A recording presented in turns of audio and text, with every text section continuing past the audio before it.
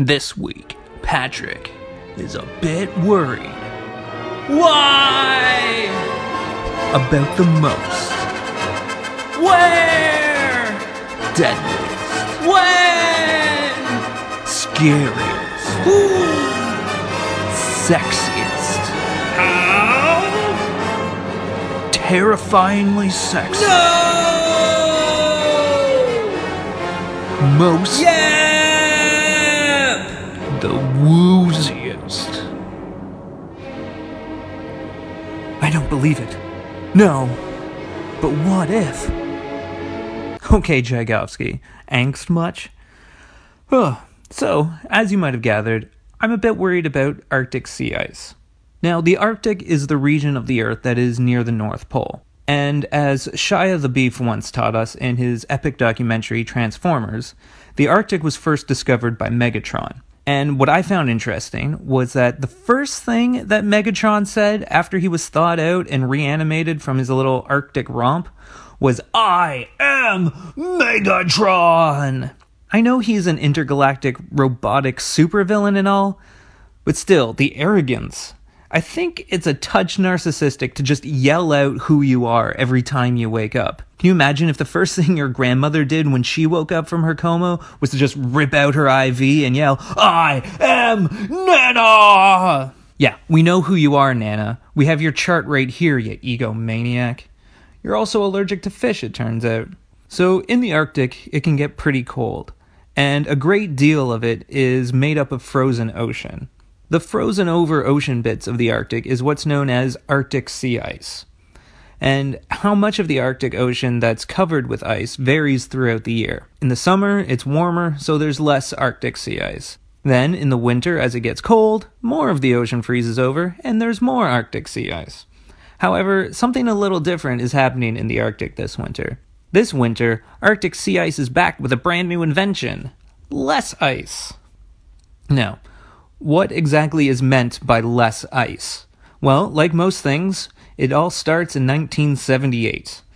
1978. It was a different time. Trudeau was Prime Minister, everyone was talking about that new Star Wars movie, and in the world of sports, sport was doing fine. People would walk around saying things like, sports. Sure glad that's a thing. So, in 1978, which, by the way, was 39 years ago, which in and of itself is worrisome, NASA launched a satellite by the name of Nimbus 7. And that satellite could be used to measure how much ice there is in the oceans. And I briefly considered naming my firstborn son Nimbus 7, but it was decided that that would just raise unwanted suspicions about what happened to our first 6 firstborn sons. And so, since 1978, we've been able to measure monthly averages of how much Arctic sea ice there is. For instance, we know how much Arctic sea ice there was in the month of November for each year since 1978. We know how much Arctic sea ice there was in the month of December for each year since 1978. And the thing is, the November with the least amount of Arctic sea ice over the past 40 years was 2016. The December with the least amount of Arctic sea ice over the past 40 years was actually 2010, but 2016 is the next lowest and comes extremely close to the 2010 low. So this winter, we have seen the lowest amount of Arctic sea ice for any winter in the past 40 years. And by the BT dubs, here's a list of things that didn't exist in 1978. The internet, rollerblades, Nintendo Power Glove, me. What a horrible year. But then again, Trump wasn't president-elect, so half dozens and all that.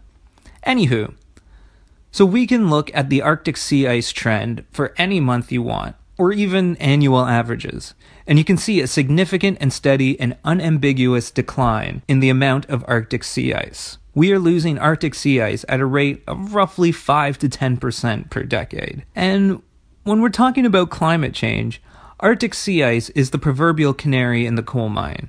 It's the parasitic shuttlecock in the badminton cave, if you will. Because, as we know, when the temperatures go up, which they are because of carbon that we've been putting in the atmosphere, when the temperatures go up, that melts the ice.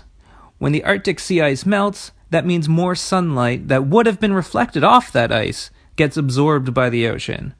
That in turn heats the ocean, which melts more ice, which means less reflection of that sunlight, which means more absorption of the light into the ocean, which means higher ocean temperatures, which means more melting of ice, which keeps going and going and going. Like something that lasts forever.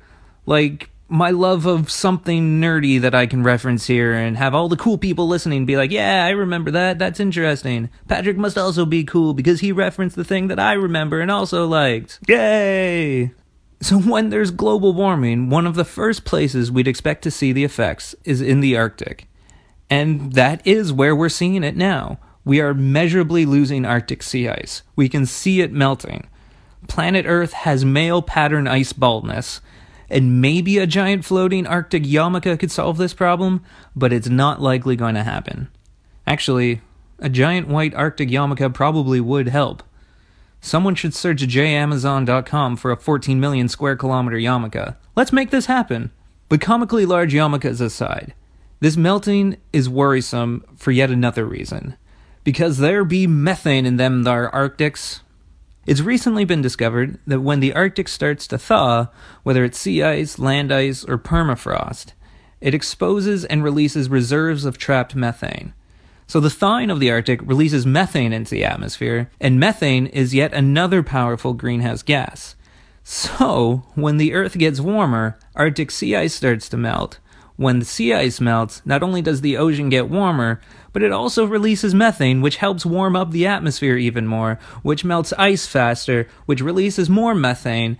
So even faster warming happens, and even faster melting, and so on and so on. So the Arctic is like a bowl of ice cream left in the sun. If the flavor of ice cream was pralines and methane, that was somehow booby-trapped so that upon melting it set off a blowtorch aimed directly at planet Earth.